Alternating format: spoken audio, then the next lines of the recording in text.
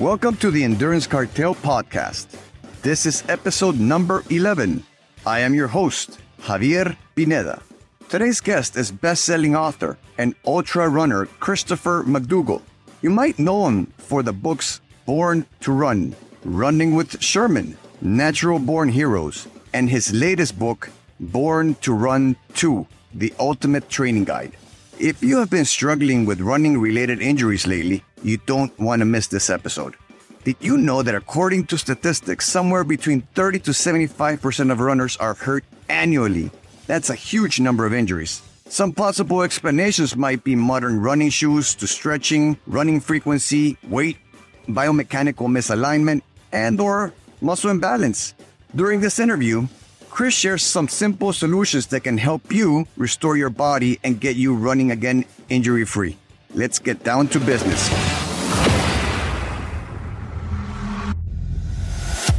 Chris, how are you, my friend? Oh, you know what?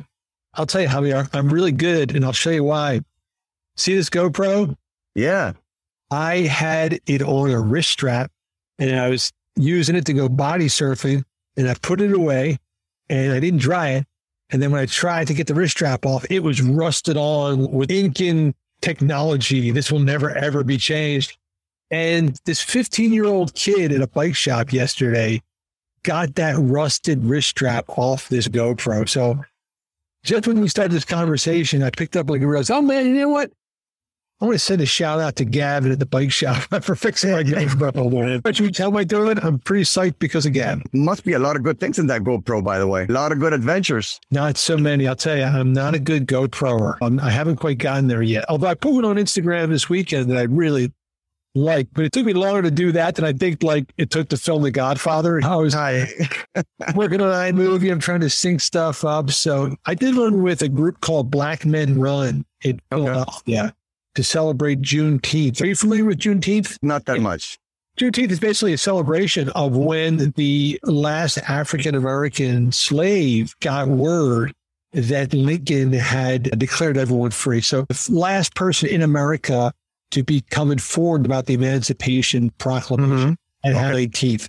And Juneteenth is celebrated in the United States. And so I got a chance to run with a group in Philly, and I did a video of that, and I'm pretty stoked about that. Otherwise, no, I'm pretty bad. GoPro was invented when you were running up in Mexico, was it? Or no?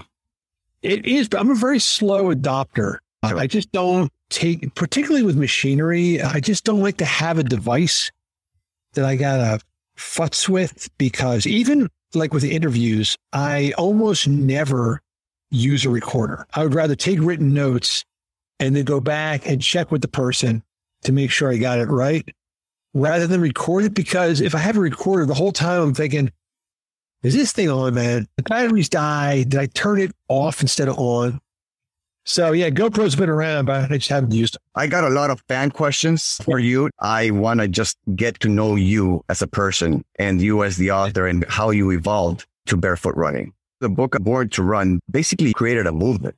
I remember being at a 5K race and I started looking around me and I just started seeing a lot of people running barefoot. This was back in 2009 or 10. I can't really recall. But it's interesting how it evolved. A lot of people started with barefoot running, but now everything has flipped. We are in the extreme cushion shoes, all these carbon fiber shoes. There's more injuries than ever. Let me just state one thing before we get into the story, which is address the whole question about shoes. Okay.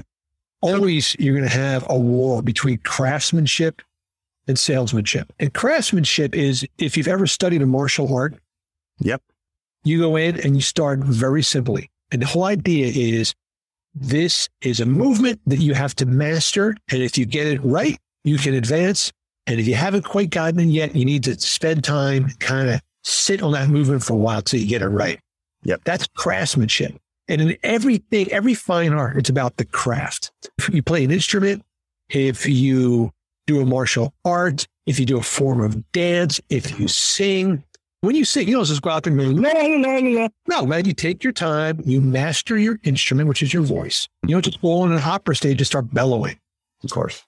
Now with salesmanship, what they're telling you is, you know what? Screw all that shit. Just buy something. Take the time to learn the skill. You could buy a black belt. That's what the running shoe is saying. Hey, man, you don't have to spend your time working your way up through the belts. Just buy the black belts. You don't have to spend time mastering your voice. Just go to the upper stage.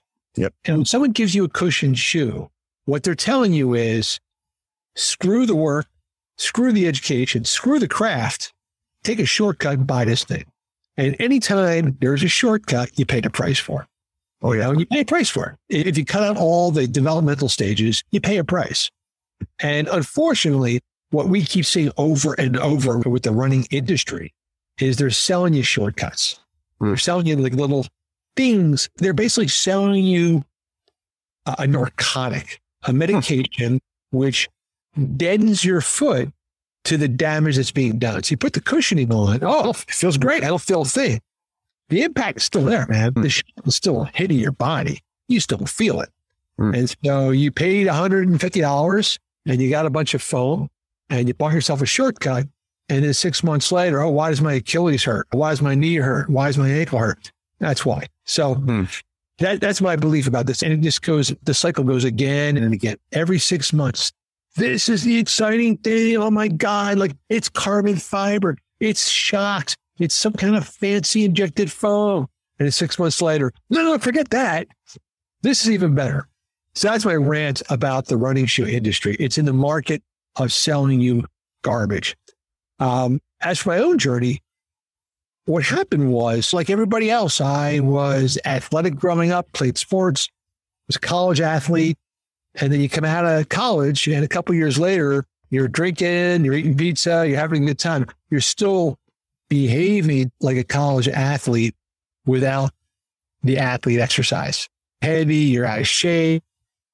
Trying to launch yourself back into fitness, you pay the price for it because you haven't done anything really in 2 or 3 years. And you're trying to go jump back to the workouts you did as a fit 19-year-old. Now you're a fat 25-year-old. So that was me. I would try to run every once in a while.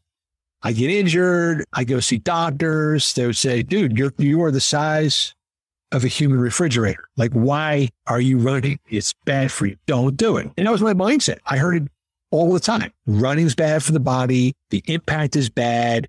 It's bad for your knees. You just kind of hear over and over again, running bad. You hear it all the time in one way or the other. Even there's a period back in the 90s, early 2000s, when it felt like every article in Runner's World was about the minimum amount you had to run. It wasn't about the maximum you could do. It was about the minimum you could do. Like the least amount you have to run to do a 5K. Run a marathon in just 6 weeks. And it was always about, the approach was always that running was kind of this necessary evil you had to do, but whenever possible, do it as little as you could. And that was the mentality, and I absorbed that mentality. The idea that you needed the special shoes, you're probably going to get hurt anyway, that run the least amount you need to in order to get like really ripped abs. So that was my mentality. And then I started hearing about the in Mexico, and I'm asking myself, I don't get it, man. Like, how is it these guys, men and women, all ages, are running in huaraches that are basically just a sole or just a piece of rubber with a strap and not getting hurt? It doesn't make sense to me, because if biologically we are all the same, if all humans are essentially the same, and yet they're doing something that we are not, what's the secret? And then again, I was seriously curious and did not expect the answer to be running form. Because the other thing is, and you see to this day, over and over again, people tell you, don't tinker with your natural running form. Wherever you have, that's fine. We're all an experiment of one. I love that phrase, man. One. First time for me on that one. Oh, man, I'll tell you what, open up any like marathoning book or any issue of Runner's World or any of this stuff, any of this, the biomechanists are always saying, we're all an experiment of one. What fits for you isn't necessarily one size doesn't fit all. I'm like, dude, that is the opposite of science. Yep. Yeah. Anyway, so that was my journey. I went down to the Copper Canyons. I spent time with the Bradamuri. I met Caballo Blanco and Barefoot Ted. And I said, at the time I wrote Born to Run, I was very like skeptical, curious, but not at all convinced that minimalism and running form was the answer. My only goal in Born to Run was to say, hey, look, here's what I saw. Seems to work. Let's go from there. Were you keeping a journal while you were there? And what shape were you? And were you in terrible aerobic shape? Can you hang with them? No, I couldn't hang with them at all. But fortunately, I think I got a better engine than I give myself credit for. I think that over the years, I must have built a pretty good aerobic base that I could still tap into, because recently, this past year, I started playing pickup basketball again. And there's a pickup game here where I am now in Lancaster, Pennsylvania. It's every Wednesday night. And it's high school and college guys. And they play pretty hard 2 hours straight. Like they start 7 on the pin drop and they go hard till 9. And I started playing, and the first couple of weeks I played, I felt like I had to go to the hospital. Like at 9 o'clock, I would go home and what happened? This isn't fatigue. This is injury. This is trauma. This is bodily trauma. But then what I realized over time was, I still felt like crap, but I was able to run the full 2 hours. And then where I started to then realize is that other guys half my age were getting gassed before.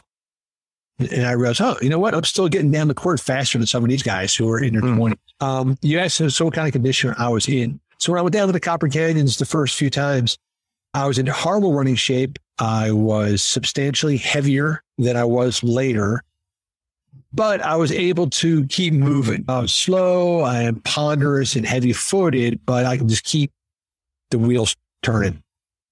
Every time I would pick up any game that has to do with me going multi-direction as opposed to just going in a straight line like it is running, cycling, and swimming, it feels like somebody has just ripped my soul apart. But as endurance athletes, we're so used to just going in one direction that once we get us in a different direction and start using different types of energy systems, it feels like death. Here's the thing about it too. I wrote another book, Natural Born Heroes, where I looked at resistance fighters on the Greek island of Crete.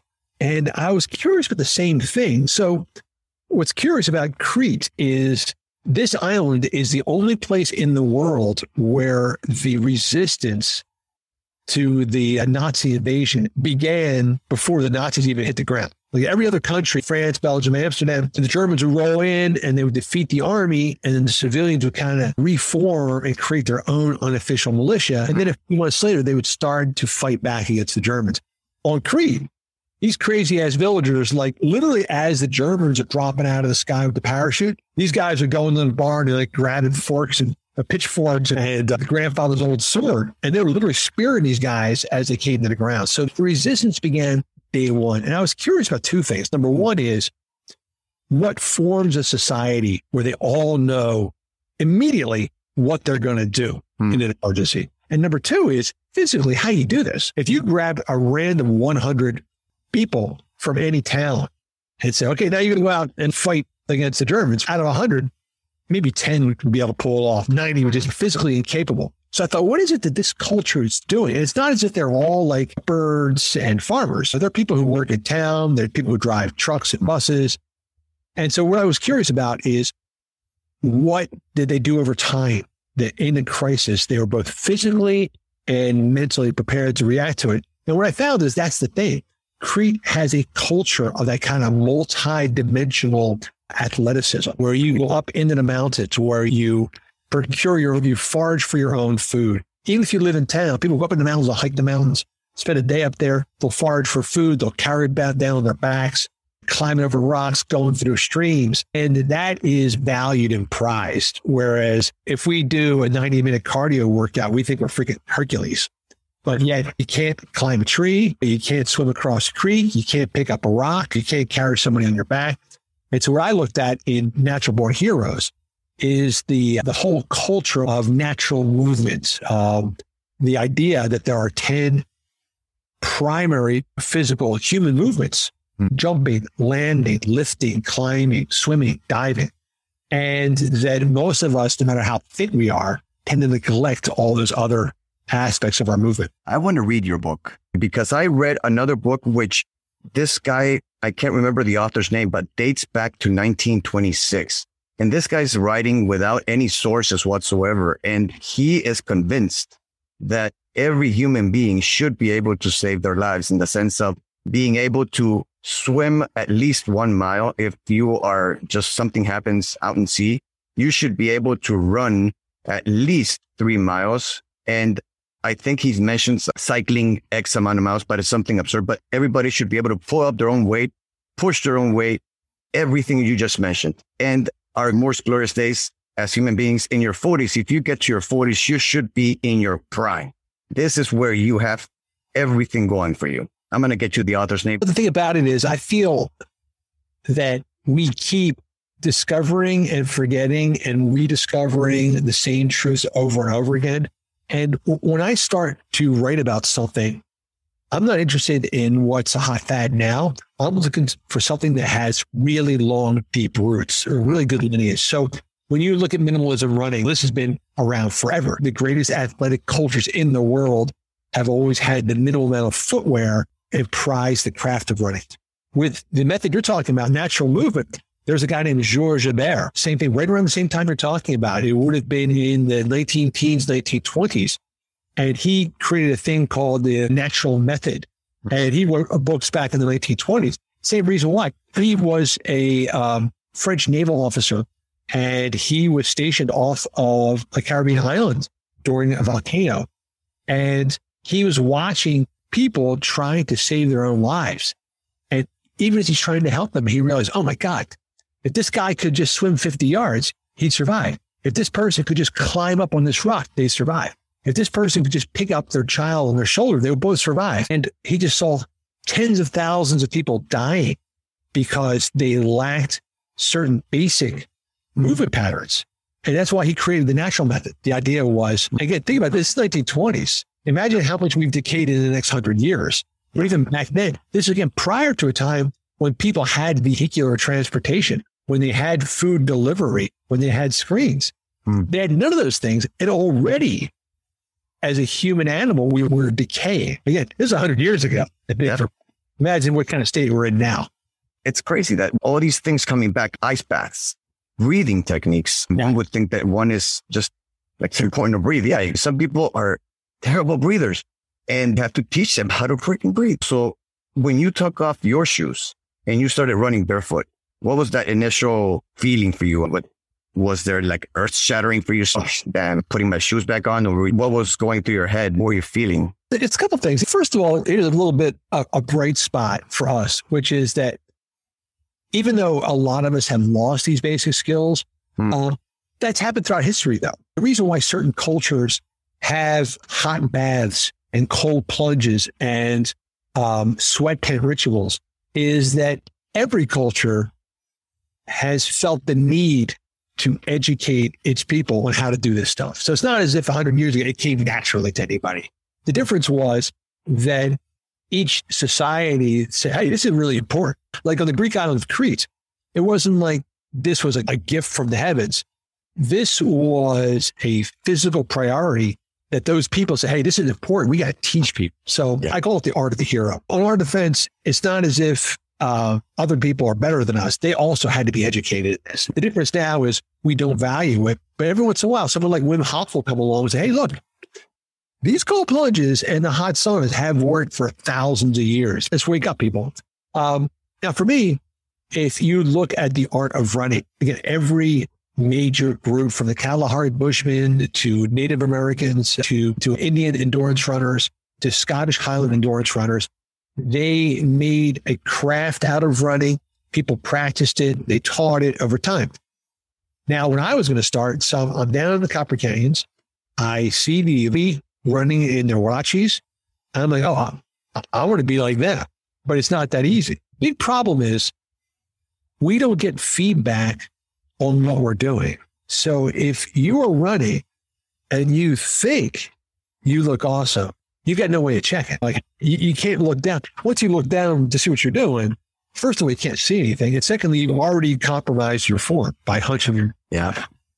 I was lucky though, because first I had Micah Truk, Caballo Blanco, who took me on a couple of training runs. And the best way to teach anybody is to just go side by side with them. Your body will naturally assimilate it will try to match what's happening next to you. So Kabaya did that with me.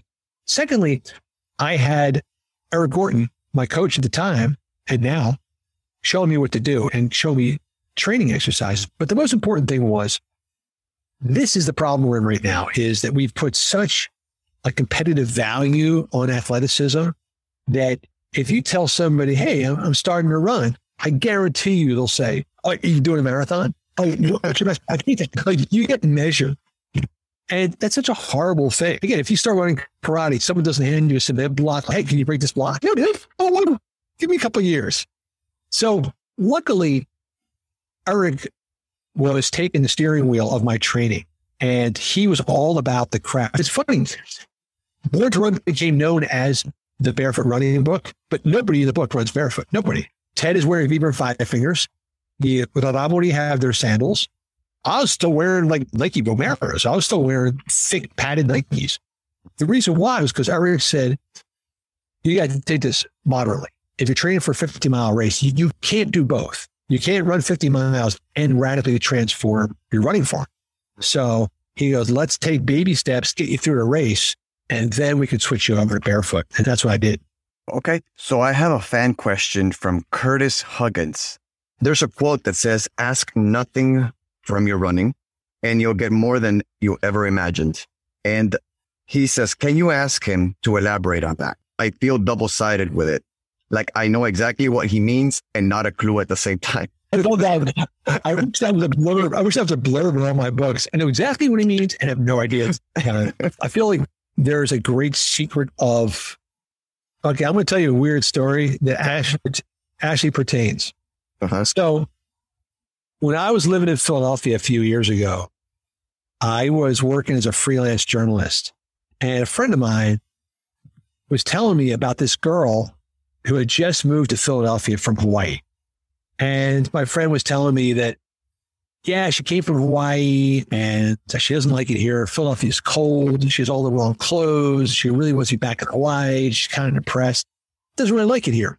And in my mind, he gave me no physical details, but in my mind, I'm imagining like a 500-pound Samoan woman. And over the next couple of months, these friends would tell me about this Hawaiian woman. And again, I'm seeing someone in my mind that's super heavy and unhappy. So this went on for a while. And then they invited me to a Valentine's Day party. And they said, oh yeah, this woman's going to be there, the Hawaiian woman. And for months, I've been feeling a lot of sympathy and feeling bad for this poor 500-pound Samoan who's stranded here in Philadelphia and wants to go home. And one thing what's that? According to you. According to me. So one thing was that she really liked African music and that she was a student of African dance. So I had a bunch of African music CDs from my time working in Angola. So I thought, you know what? I'm going to do something nice for this poor Samoan girl. I'm going to bring her a present, try and cheer her up a little bit.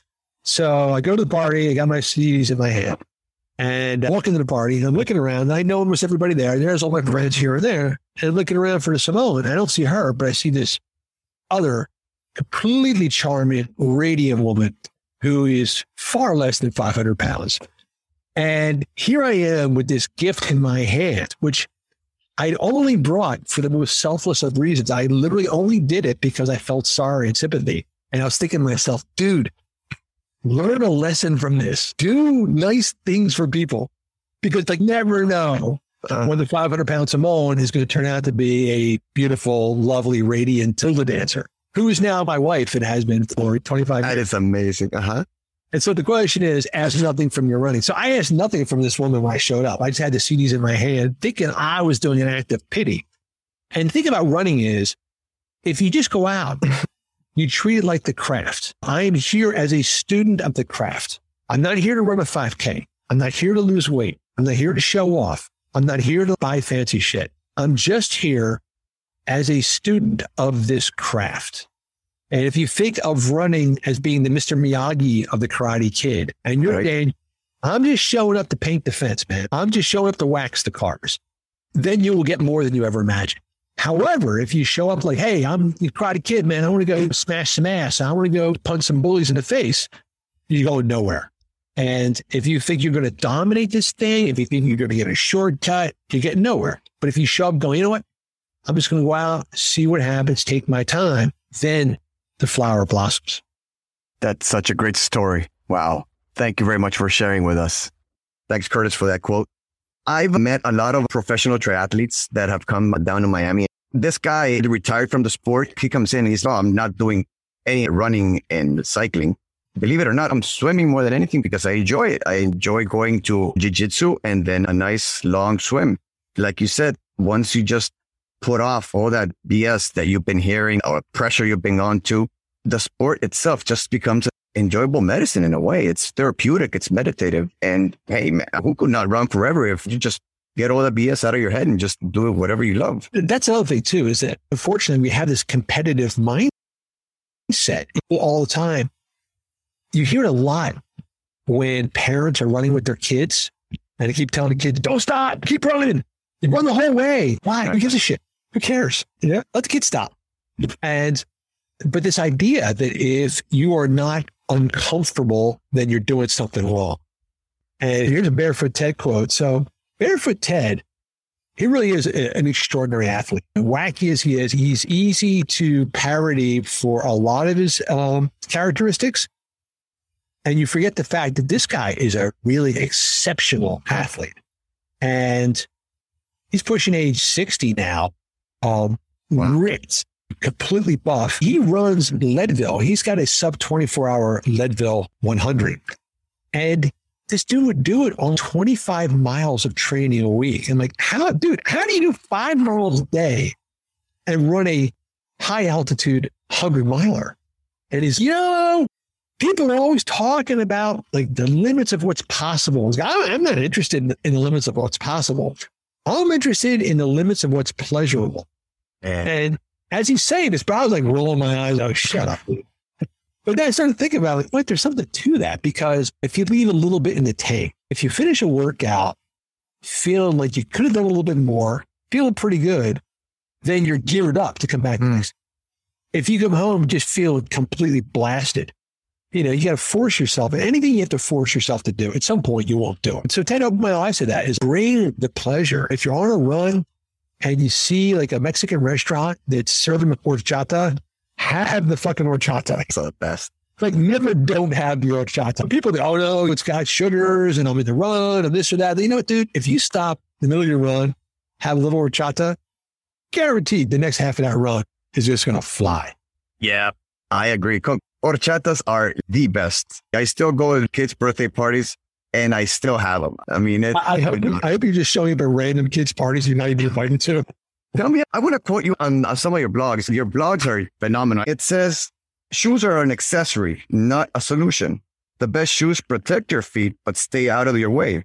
They don't change anything. They don't fix anything. If you're doing something wrong, nothing will buy help. If you can learn how to run correctly, you can wear whatever you please. That hit home for me. And it just goes on. Dr. Lieberman, who I also admire very much in the whole conversation. He's a Harvard professor who ran barefoot all around Cambridge. He basically was explaining how just landing midfoot as opposed to your heel solves a lot of issues.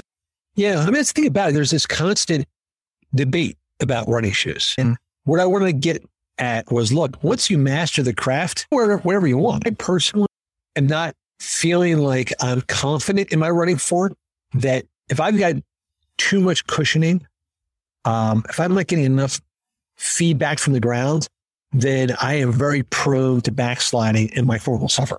So if I wear a cushioned shoe, so here's an example. There's a pretty nice shoe, the Ultra Escalante. And yeah, pretty big. It's zero drop, not that much stack height, really nice wide toe box. And in our new book, Born to Run 2, we were trying to pick out what's the one shoe we can recommend to everybody reading this book. Hey, if you want to change your running form, if you're trying to rebuild yourself, what's the one shoe we can recommend? So I was advocating for zero shoes. I ran zero shoes. But Eric Gordon and a bunch of other people I talked to, a bunch of other coaches and runners I spoke to said, dude, that's too extreme. The Escalante is where you want to be. So I got a pair of the Escalantes and I pulled the insole out and I still feel it's just too much shoe for me. Like, really? I feel like I had one beer too many to drive. You're kidding. Those are, because I've seen those shoes and I felt those shoes, and those are very just close to the ground. They're very close to the ground, but there's something about the cushioning where I feel like I want to feel like completely in control. And this one makes me feel like maybe I shouldn't drive. Like maybe I should give these to somebody else. Like I'm not drunk or anything. It's not like I got a hook on my foot.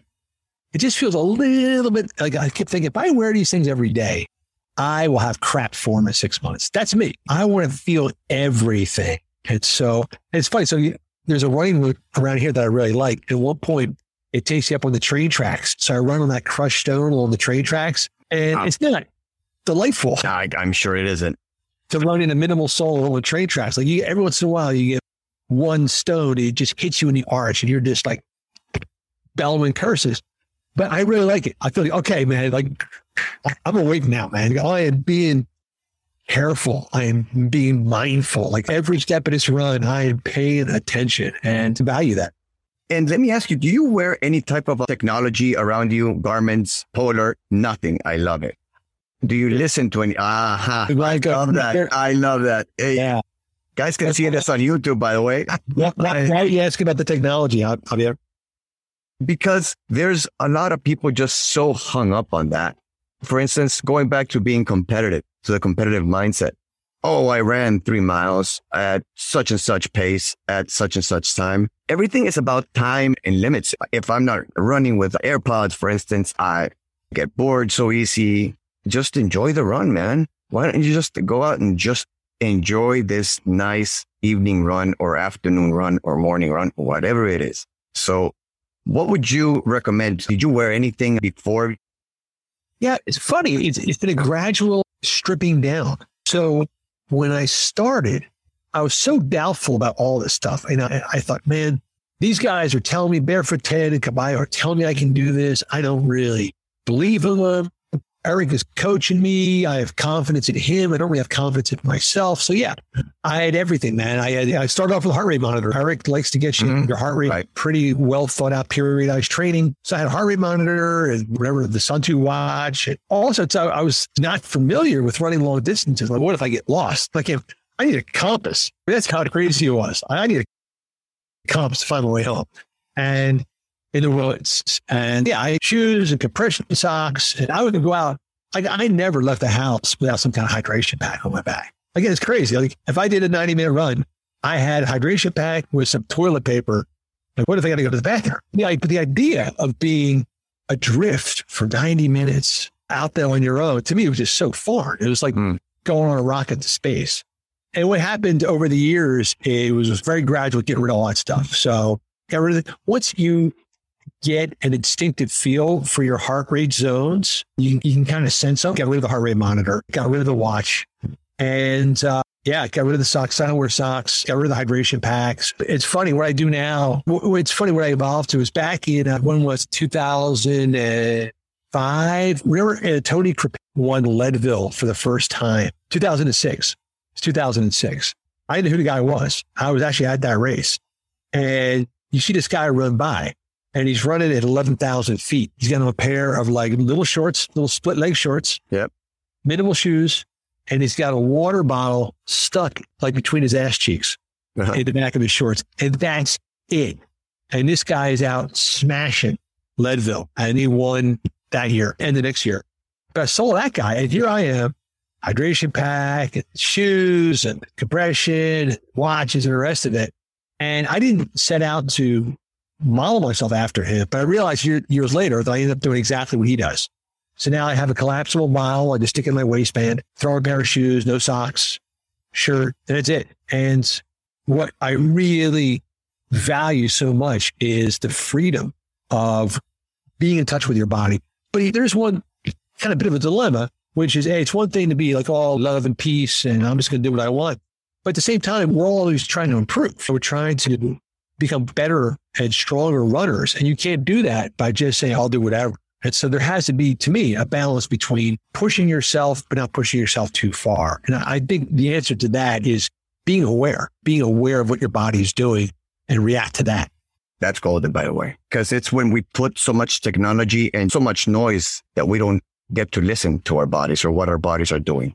Dr. Lieberman said, if you can hear yourself thump every time your foot strikes, there's something going on in your gait. That alone, if you would have earphones, I'm sure that you would not be hearing yourself thumping. So this is another reason, of course, of not only correcting form, but getting to know when you need some water, when you need to just maybe slow down because your breathing is just coming at a higher rate.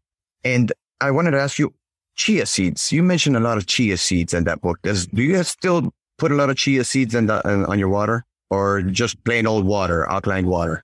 Little both. So it's funny. Out here in Lancaster, I run with some Amish runners. There's an Amish ultramarathon team out here. And the guys are training for 100. And I was going to meet them. They're doing a long training run. I think it was like a 30-mile day. And I was meeting them at the 15-mile turnaround.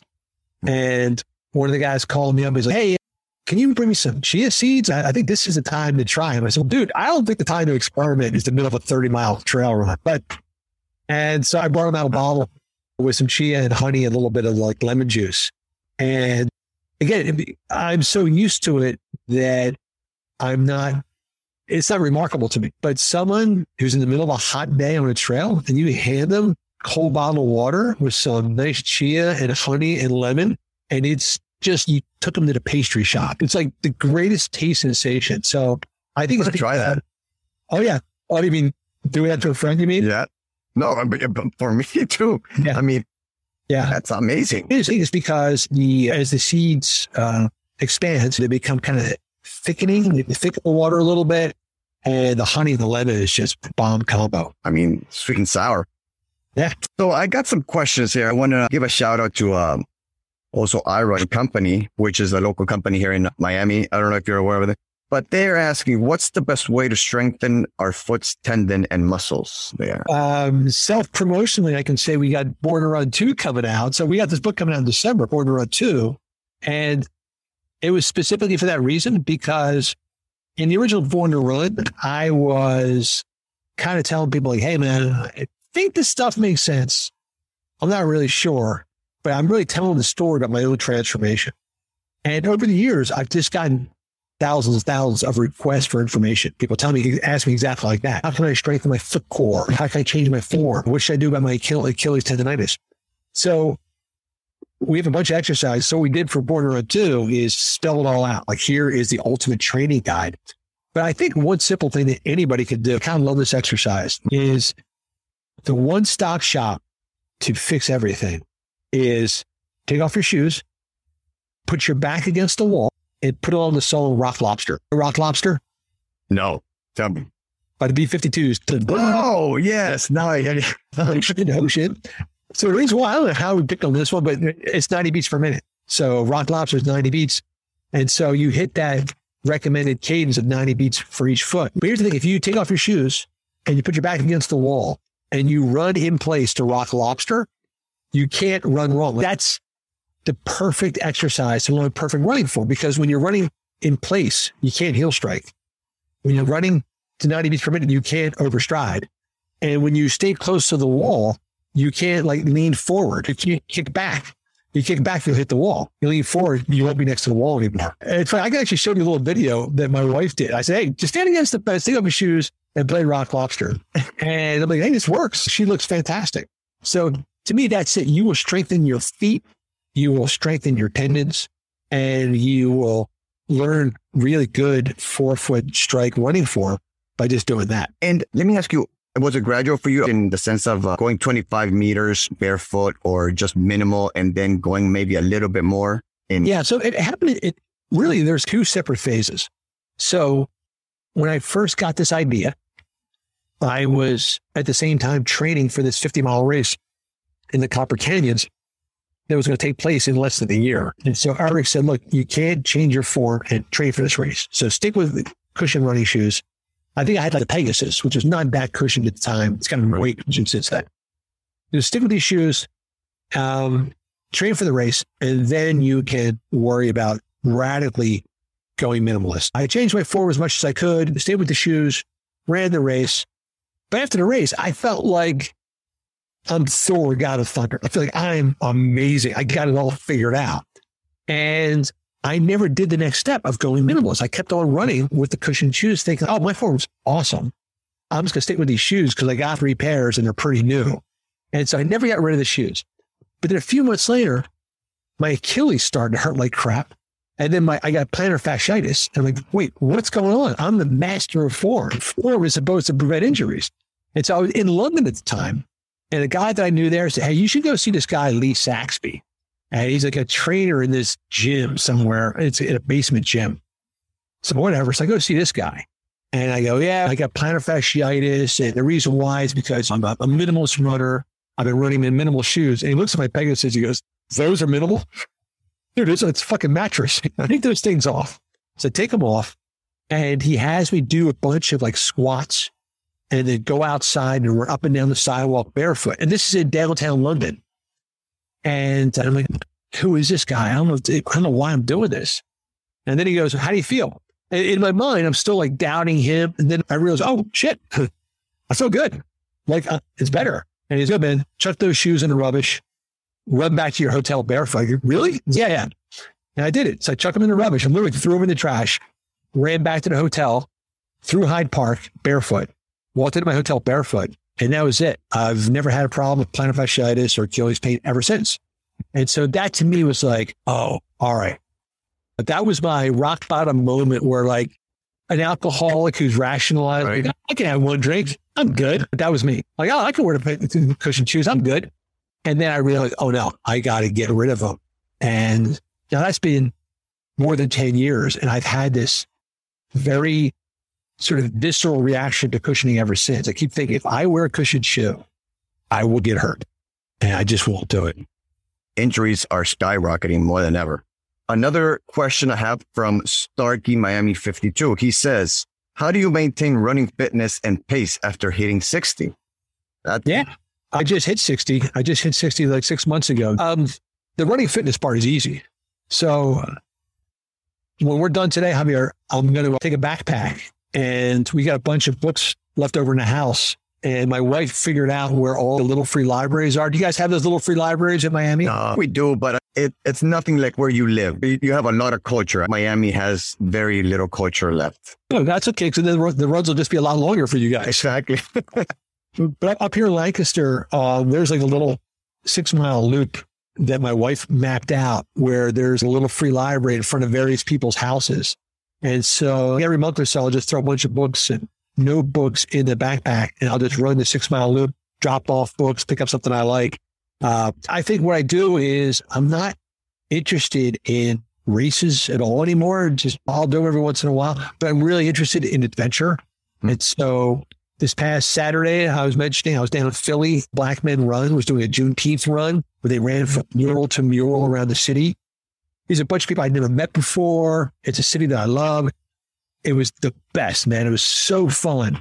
So I think what I do now is my focus is on what's a cool adventure. In Hawaii, where my wife is from, I like to do this run where I run through the city, through the town, on streets, and then I come to this canal. It's about a half-mile wide. And so then I'll jump into the canal, swim across the canal, and hop on the other side. I'm on the beach. And then run down the beach. So it's 3 different terrains in one like 8-mile run. And so I'm on pavement, I'm in the water, I'm on sand. The views are all different. That's it, man. I just try and vary things up.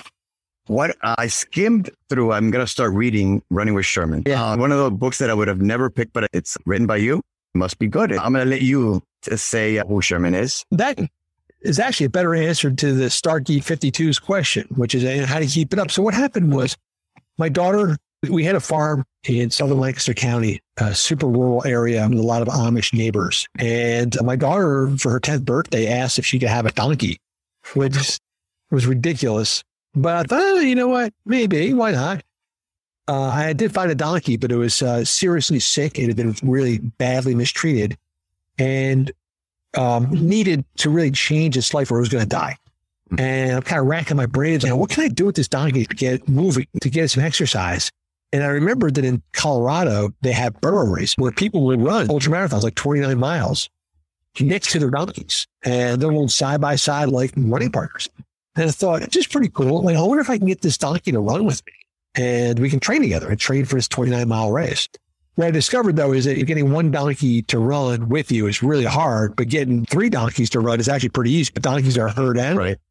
So we ended up throwing more donkeys at the problem and had 2 more donkeys and got my wife, Mika, and our friend Zeke. And together, the 3 of us started to train with these donkeys.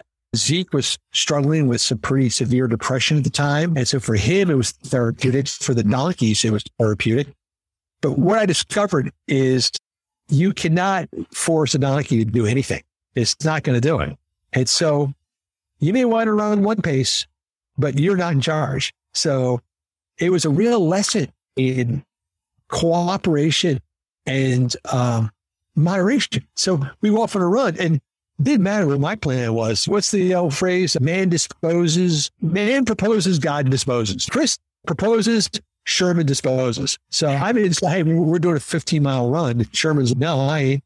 I'm doing it 7, buddy. So it taught us, number one, every day, every time you set off to run with a donkey, that's an adventure. Something is fun. Number 2, there's a gang of us, 3 donkeys and me, my wife, our friend Zeke. So that was fun. And then we were constantly trying to vary the route so the donkeys would become familiar with, so they wouldn't be surprised. So every day was a new trail. That was an adventure. And that was basically it. So running with Sherman is about trying to take this severely sick, injured rescue donkey and then train it for a ultramarathon in Colorado. That's incredible. And I didn't know that there were races alongside animals. Yeah. And that just opened up a whole new world to the endurance world. That's such a fascinating world. There's so many cool events like running with donkeys. Who would have ever thought about something like that? Not just going out to your local 5K, which is fun once in a while, but I can see why some people get bored of the sport. I guess, but you know what it is? In the end, I don't want to be judgmental of anybody. I was talking to this old lady one time. She's like in her 80s at a local 10K. And I said, hey, so what's the secret? She's like, you know what? I just get out and shake my ass for an hour every day. Like the secret of fitness, shake your ass for an hour. That's all you need. I remember an 80-year-old, he just finished the Ironman. They were giving out the trophies and apparently he won his category. He was the only one in his category. I asked him, what is your secret? I raise my heart rate 1 minute a day. Just 1 minute, he says. I cannot thank you enough for your time. You've been very generous. And I hope that we can do this again in the near future. I hear rumors that there might be a movie of Born to Run.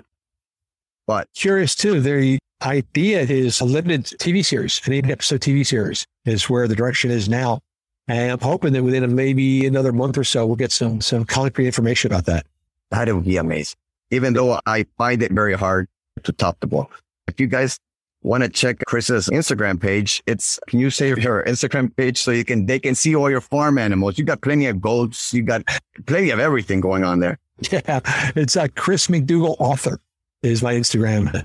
I loved also that YouTube clip that you had going for Born to Run too. Yeah. That was super cool. That was fun. And it really had a little video.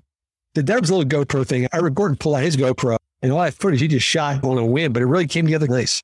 Yeah. For a guy that doesn't know how to work technology, that's a pretty freaking amazing video. You're getting there. And Chris, I want to thank you, really send you a big air hug to you and your wife and your family and all your farm animals. And I hope we can do this again sometime in the near future. Oh, for sure. Listen, you got my email anytime you want to. I'll check back in with you one of these days too, but I'd love to talk to you again. Thank you for having listened to this podcast episode. My main takeaways from my conversation with Chris is that the human body is way too smart and cannot be cheated or lied to. We might think we can escape injury through thick cushion shoes, but the impact is still there. Gradually start running with less cushion. Take your time, learn the skill of running, enjoy the process without being too competitive. What was your favorite part of the show? What resonated with you the most? I would love to read your comments and let's discuss. You can go to my Instagram at Endurance Cartel, or you can subscribe by heading over to Apple Podcast or any channel you might use to listen to your favorite podcast and drop your comment there. If you enjoyed this episode and think some of your friends might enjoy this episode as well, go ahead and share it. Spread the love. This will also help the podcast reach new listeners, which is always a plus. If you want to know when the next episode is coming out or what new events are in the works like seminars or webinars, Just head over to endurancecartel.com. You can subscribe to our email list and receive the latest information before anyone else. Have a great day, guys, and train smart.